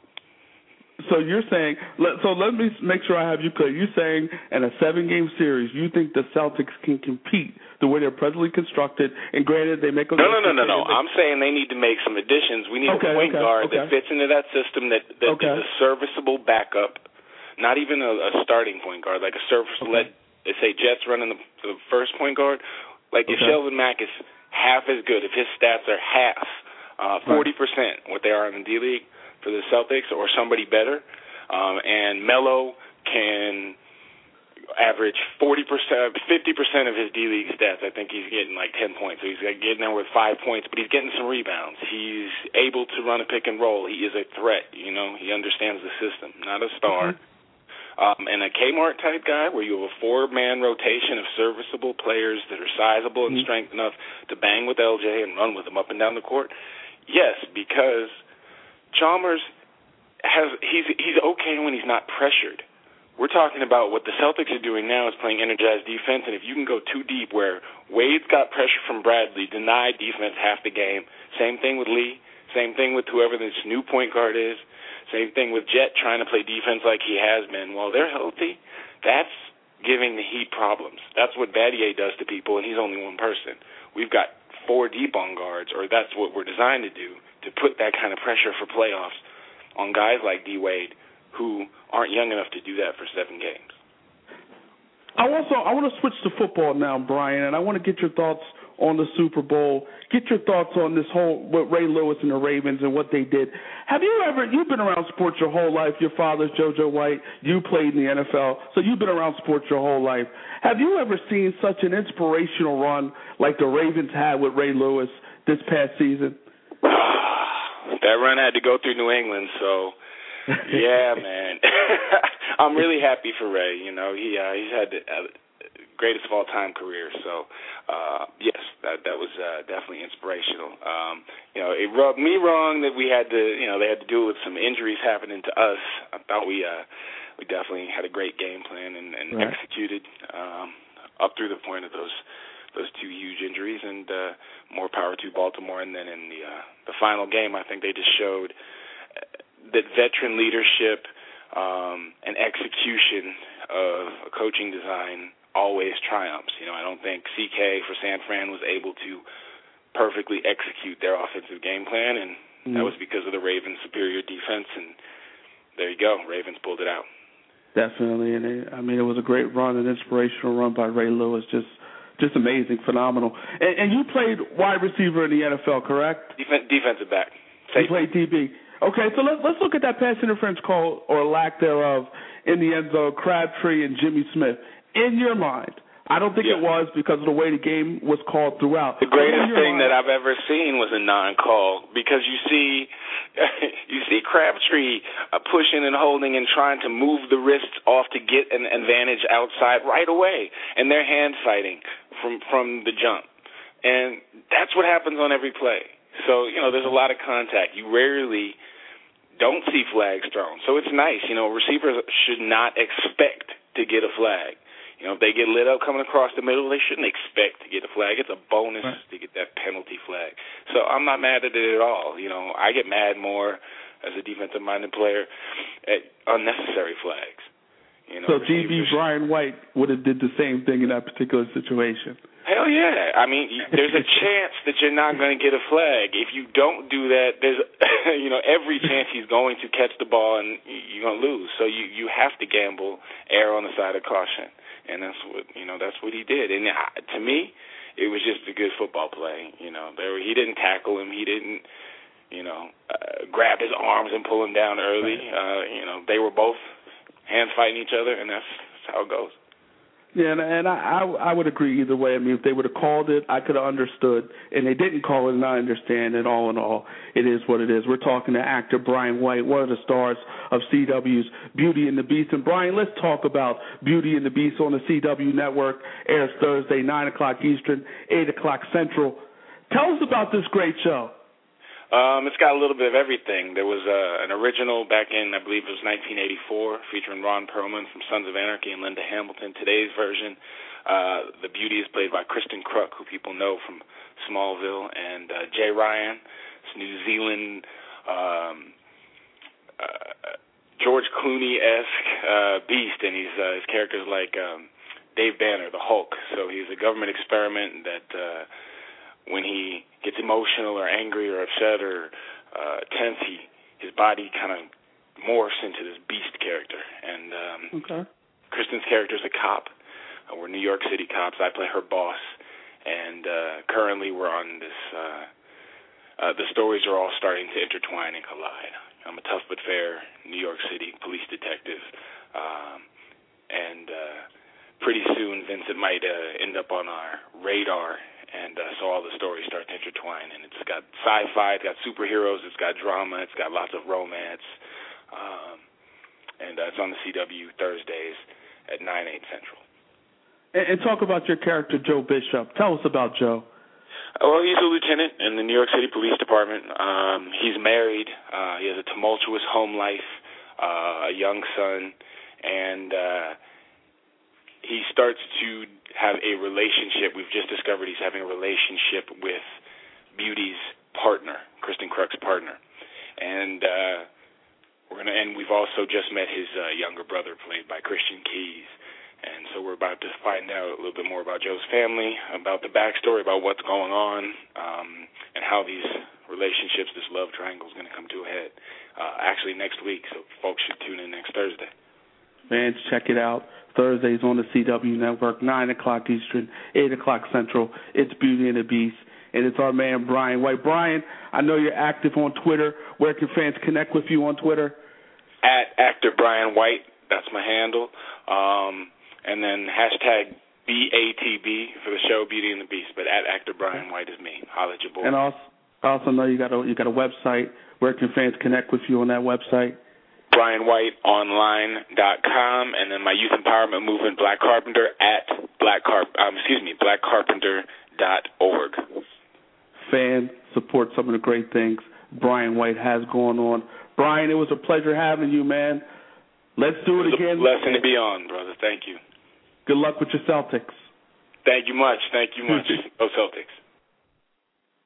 Brian White, one of the stars of Beauty and the Beast on the CW Network. Make sure you check him out each and every Thursday, 9 o'clock Eastern, 8 o'clock Central. Beauty and the Beast, CW Network, actor Brian White.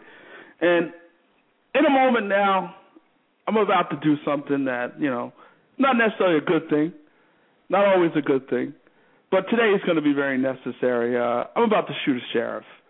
We're about to bring in a guy now. We're about to get our debate on. This is a guy who spent many years in television, knows the ins and outs of television, knows a lot about sports as well. Let's bring him in now, the one, the only, Brian Sheriff.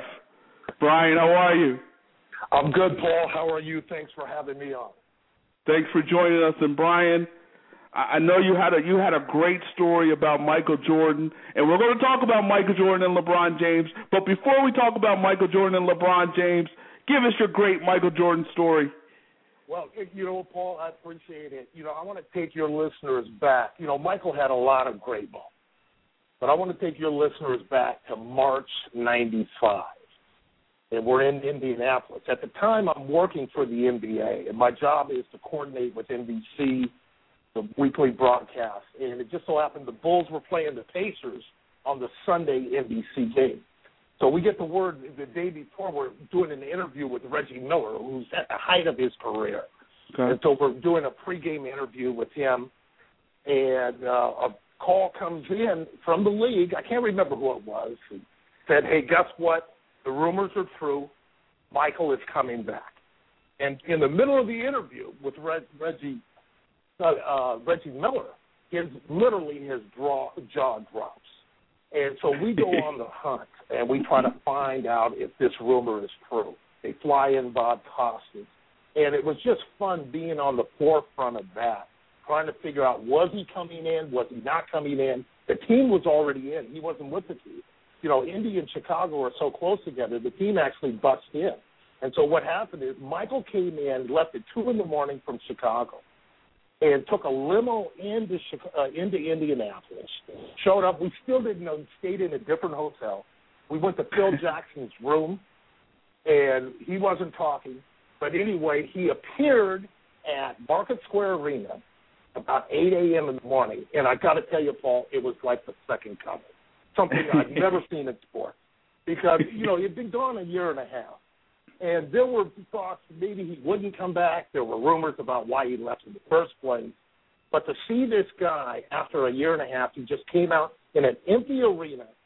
The lights were, it was very dark, and I remember he was wearing a Spike Lee sleeveless black tank top, and it said whatever Spike Lee's motto is on the front. And he just stood there by himself shooting free throws. So that's my Michael. That's my favorite Michael story. And speaking of Michael Jordan, he turns 50 tomorrow, which is a beautiful thing. And we've been talking a lot over this past week about Michael Jordan in comparison to LeBron James. I should say LeBron James in comparison to Michael Jordan. LeBron James has been special over these past 6 games, over 30 points, 60% from the field. Absolutely special, something we have never seen. It's a record. We've never seen it before. Sheriff, LeBron, Jordan. Will LeBron James surpass the great Michael Jordan? Tell me what you think. Okay, in one word, no. But that is not at all to put down LeBron. Hey, Paul, LeBron is the best we have right now. Right. Michael, the thing is, like I said, everybody has a Michael Jordan story. There were so many iconic moments in his career, going back to hitting the shot at North Carolina. This guy was different even when he was at North Carolina. Right, it started off great. He played with some great players. He was around Sam Perkins, and he was around James Worthy, and he had a great coach, at North Carolina. He struggled when he came in. There's a lot of, there are some similarities with LeBron. But to me, Michael had a tougher way to go, even than LeBron did, if you compare their early careers. And I think the way he ultimately came, surfaced after 5 years, and it was considered a struggle. People have forgotten about Michael because all we paid attention to is Magic and Bird in Michael's early years. Michael was not relevant. His real moment in the NBA was against Magic Johnson. In that finals after Kareem retires. Now it's Magic's team, and they go up against the upstart Bulls, who had been punked by the Pistons for definitely in the East. And people still did not believe Michael. And then Magic goes out in Game 1 and destroys the Bulls. I don't recall if it was at Chicago Stadium or it was at the Forum. But I remember in that Game 1, people would say, Michael isn't ready. And then they come back and sweep the Lakers. It was in Chicago. And then it's on. And then, but I think comparing those two, it's sort of unfair to LeBron because you're dealing with a guy that was just so far out there in terms of big moments and being able to carry his team. And I look at it this way, and I know Michael Jordan said that at this point LeBron hasn't surpassed Kobe, and I agree with him on that point. I look at it this way, and I'm gonna preach to you for a moment. Okay. In order to get to God, you got to go through Jesus. And at this point, Michael is God and Kobe is Jesus. Kobe has the 5 titles, Michael has the 6, and right now LeBron, let's just say he's Moses at this point. He's Moses at this point. He has the 1 title. As far as I'm concerned, I don't think we can put LeBron and start comparing him to Michael just yet. He hasn't got past Kobe. In order to get to Michael, you got to get past the son. And as far as I'm concerned, you got to win more titles. You only have 1 championship. Michael was about titles. Michael was about winning. And I said earlier, the Bulls easily could have won possibly 8 to 9 titles in a row if Michael didn't retire that first time in 94 and that second time in 98. Because as you remember, the following year was a lockout-shortened season, and that would have been perfect for that Bulls team, which was aging at the time, but it would have been a perfect season for that Bulls team. So as far as I'm concerned, no, not yet. And I think you're right. It is a disservice to LeBron because he still has a lot more to play. And Michael, at this point, he has 6 titles. LeBron has 1. Titles do matter as far as I'm concerned in this argument. Yeah, no, I think we're in the same boat here. I mean, I heard you speak earlier, and that is true. The 2 years that the Houston Rockets, now I take nothing away from who Akeem Olajuwon, who I love those Houston Rockets team. But you have to say there would be no Rockets, there would be no Kenny Smith, there would be no Rudy Tom Jonovich in our memories if it wasn't for Michael leaving the game and going to play minor league baseball. So, it's always fun to compare eras. And, and to say, could LeBron, if he would have played in Magic and Bird and Isaiah, where would LeBron have been? I think LeBron would have been a good player, a very good player.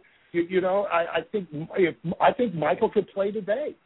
I don't know a two-guard out there. Hey, I don't want to get started on Kobe. That's another episode when we talk. Yeah, definitely. But I don't know of a two-guard out there right now that could play with Michael, that could guard Michael.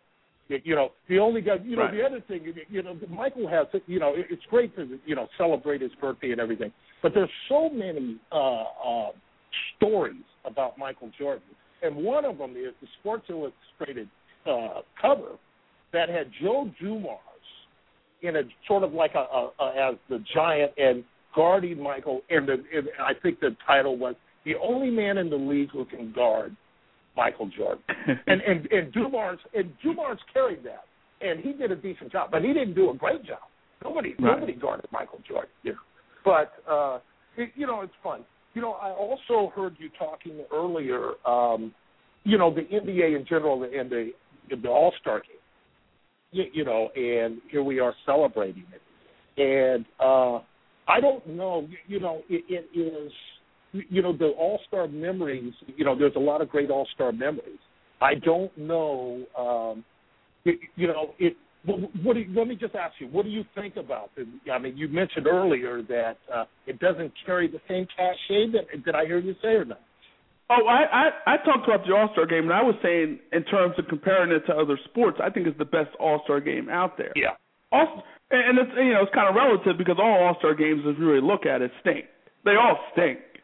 It's just the NBA, as far as I'm concerned, always had the best weekend. They always had the best event, the dunk contest, three-point shooting contest, and everything that they do. To me, it's always the best. And even you look at it in terms of how they play in the fourth quarter. If the game is close, or in the final 2 minutes of the game, it becomes intense and it becomes a very good basketball game. Yeah, I agree with you totally. I would say this in the NBA All-Star games by memory. I think the opening minutes are very entertaining when you got the 5-on-5 starting players.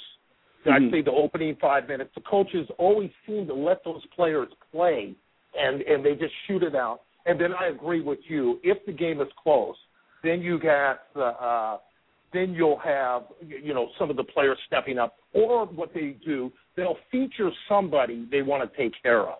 You remember a couple of years ago, Kobe was going for, I guess, some record. Maybe it was the all-time scoring record, trying to surpass Karl Malone, who held that record for quite a while.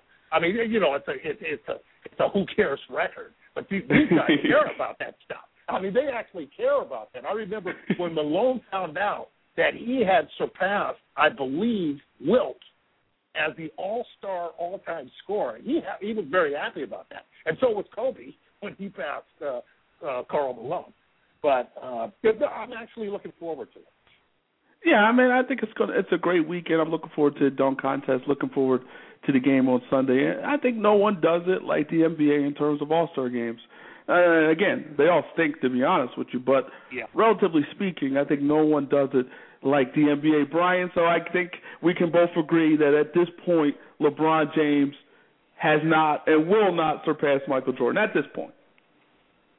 I don't see it. Give him four more titles. Okay. Let's give him 4 more titles. That's a great team down in Miami. I know you watch a lot of NBA. The way they completely destroyed the Thunder the other night. I mean, that was a slap. It was a classic beatdown that was Oklahoma's opportunity. You know, in hindsight, here's what I thought after watching the game. I thought this is the best thing that could happen to the Thunder, to get slapped around like that. Right. I mean, because now they know who they are. The Thunder, you know, Westbrook now knows who he is. And Durant knows who he is after that game. And they need to go back and, you know, because the Thunder are a good team, you know, and to get pushed around on their floor right before the break, the way they got pushed around, it was, you know, there was that one moment where, there were several moments in the game. I don't want to go into the details. But, you know, I'll give LeBron, let's give LeBron 4 more times. Yeah, definitely. Then we can talk about him surpassing Kobe, because I'm not really sure that he hasn't surpassed Kobe yet. But let's like you said, let's win a few more titles, and then we can talk about that a little more. I want to go to football now. You have the story, Jadeveon Clowney, the guy out of South Carolina, defensive end out of South Carolina, big time player. A lot of people, there's a suggestion out there that he should sit out the 2013 season, because we all know that he would be the first-round pick if he went out this time, and he probably will be the first pick if he goes out when he goes out 2014. So in your opinion, Brian, granted we all know the rule, 3 years out of high school before you're eligible for the NFL draft. Should Clowney play this year, or should he sit out? Well, he should listen to his mother, and his mother has said that he should play. Yeah. But he should also listen to his agent and go out and get an insurance policy. I don't like that rule, Paul. I don't like that rule. I don't, you know, the NBA has their 20, you have to be 20 years old, I believe. And I support that. I don't quite understand the reasoning behind the NFL rule. I think that eventually it will change. You saw the Michigan game? South Carolina. Right, that hit. I mean, the hit was crazy. Yeah, you're talking about a YouTube hit. This guy, you know, and you see that, and, you know, the guy has obviously got the strength. I don't know, you know, when you compare it to college basketball, what Kentucky did last year with, you know, coining that new term, one and done. You know, I think it's a bit. I don't think the landscape is level here. So, my opinion is I don't like the rule. Now, in terms of what he should do, again, he should listen to his mother says he should play. They say Mama knows best.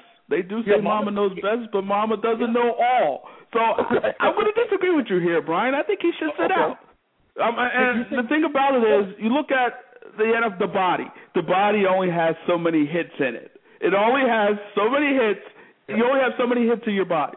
So as far as I'm concerned, I look at it this way: if you're in college, right, and you're in a class, and if you got a test coming up, and if you already have an A. If you take this test, it can't help you. Only thing it can do is hurt you. So if you take this test, you could possibly not get an A, because the only thing this test can do is hurt you. So as far as I'm concerned, I don't think it's a good idea. I think Clowney should sit out, because his status is not going to change. He's probably going to be a high draft pick 2014, 2013. If he doesn't play again, he's going to be a high draft pick. And you saw the other day with Noel from Kentucky, a guy, you know, a freshman player with a lot of promise. Obviously, if it wasn't for that rule in the NBA where you have to go to college for 1 year, he would be in the league already. He would already be in the league. So I don't know. I mean, I think if I was his mama or daddy, I would tell him to sit on out. You know what? And I know he's not going to do it. I know it's not going to happen. But I would tell him to sit out. I really would, because nothing's going to change. Well, sitting out, I tell you, I think the upside, there's always two sides to the story. The upside with sitting out, obviously, besides protecting against injury, is that it focuses a lot of attention on a rule that should be changed. True. I think for that reason, I would support it. But I can't support it in any other way, because, you know, it's the old, you walk out and you get hit by a bus. To sit out and protect against injury for the reason for protecting against injury, to me, these guys, they play. They play football, and that's what they do. They play. And, they could get in. He could get injured in a preseason game. The other thing with sitting out, well, again, I don't know that players, the teams, sitting around waiting for this draft pick, would be necessarily a good thing. But I don't know. I mean, hey, we both agree on this. I'll tell you this. This guy can play, and he will be in the NFL. He'll be in the NFL next year. Now, right. One way or another. One way or the other. Also, if he plays what would be his junior year, right? Coming up at South Carolina. So if he plays his junior year, I'm sure that they would have ways of protecting him. And he is the hunter, not the hunted. So, I mean, I might have a little different opinion if it was the running back. If it's the running back with those kinds of skills that is that much superior, then you say, okay, maybe we do protect this thing.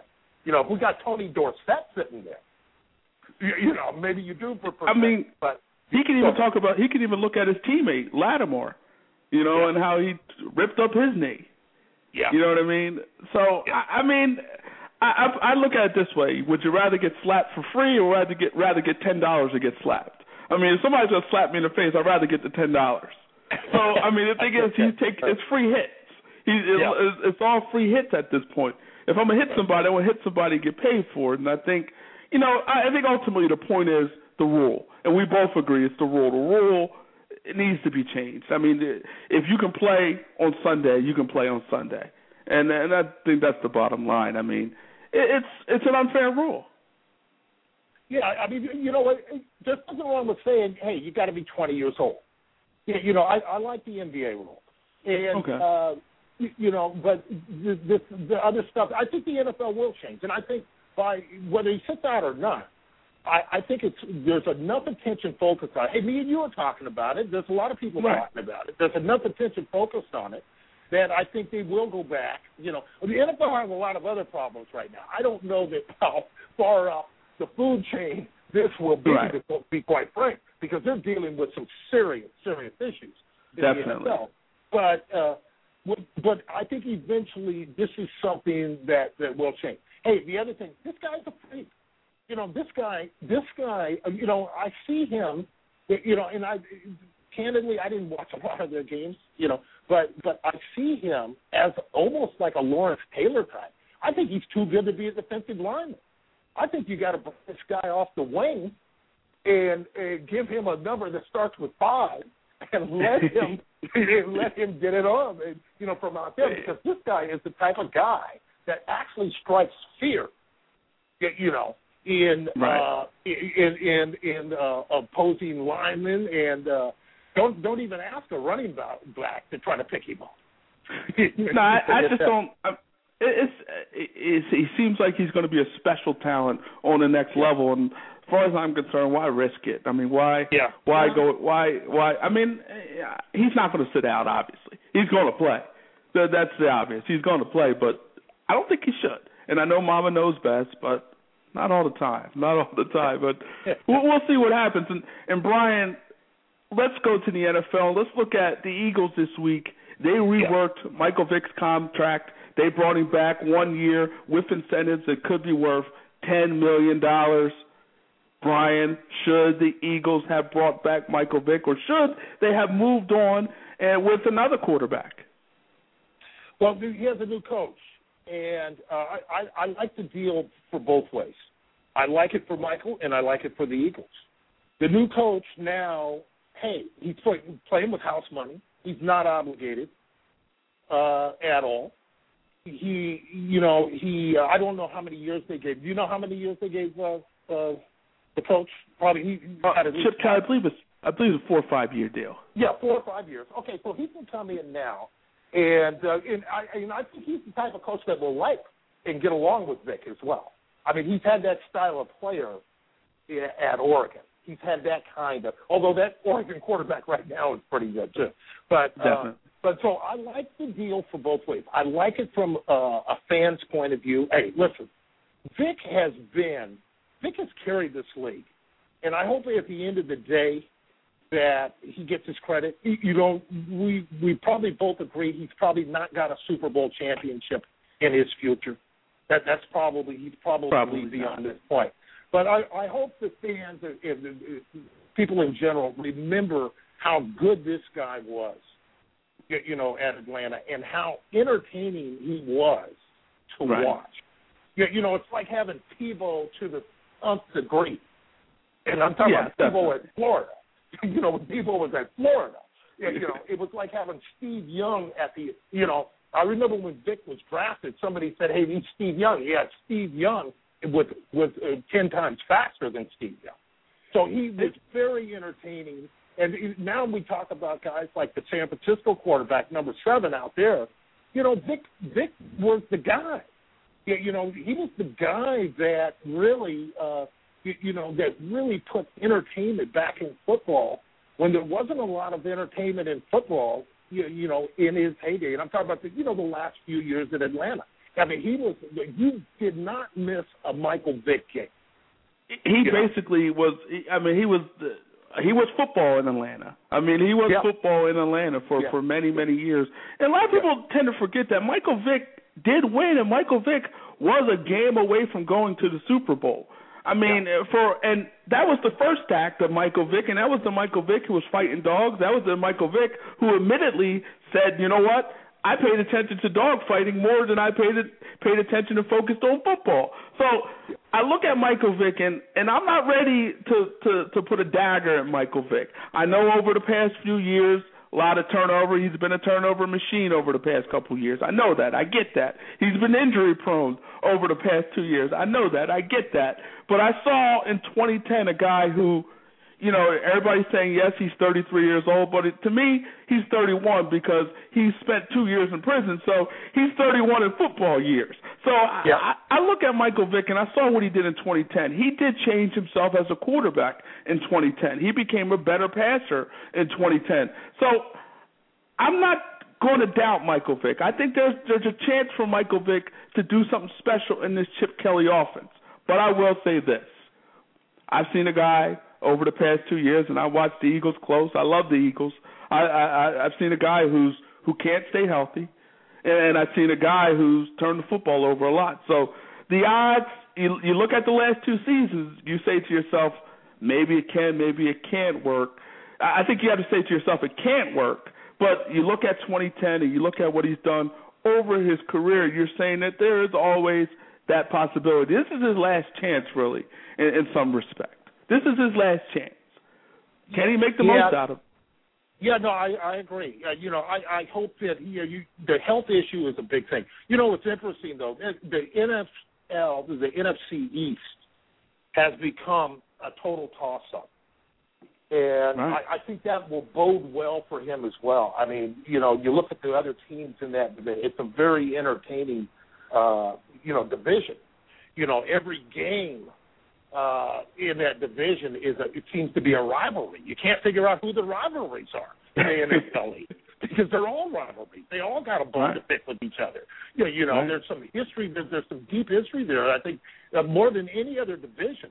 And so Vic, if this is going to be his swan song, I'm looking forward to it. You got the guy in Washington. You got trying to figure out what the Cowboys are going to do. The Giants. It's going to be very entertaining. But you know what? We can both agree on this. We're both big fans. Definitely.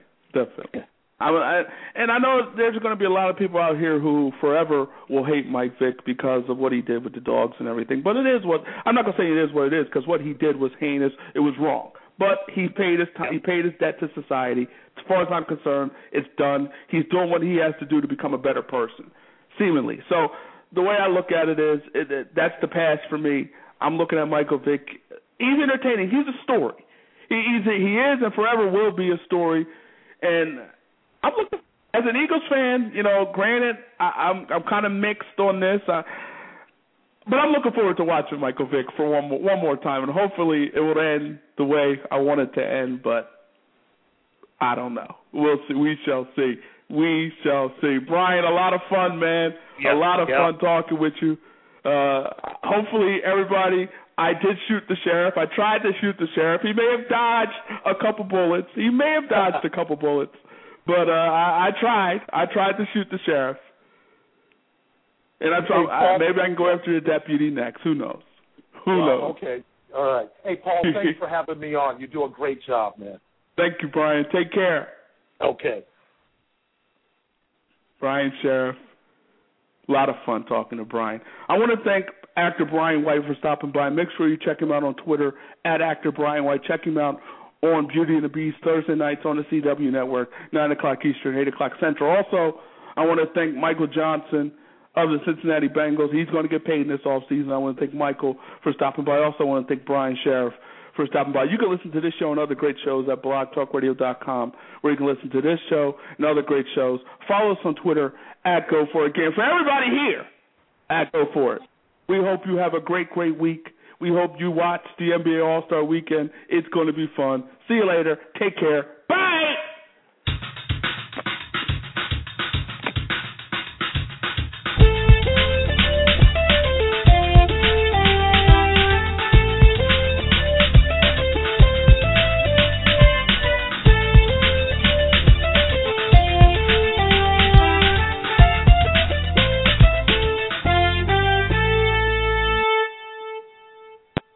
Hello, it is Ryan, and I was on a flight the other day playing one of my favorite social spin slot games on ChumbaCasino.com. I looked over at the person sitting next to me, and you know what they were doing? They were also playing Chumba Casino. Coincidence? I think not. Everybody's loving having fun with it. Chumba Casino is home to hundreds of casino-style games that you can play for free anytime, anywhere, even at 30,000 feet. So sign up now at ChumbaCasino.com to claim your free welcome bonus. That's ChumbaCasino.com and live the Chumba life. No purchase necessary. VGW. Void where prohibited by law. See terms and conditions. 18+.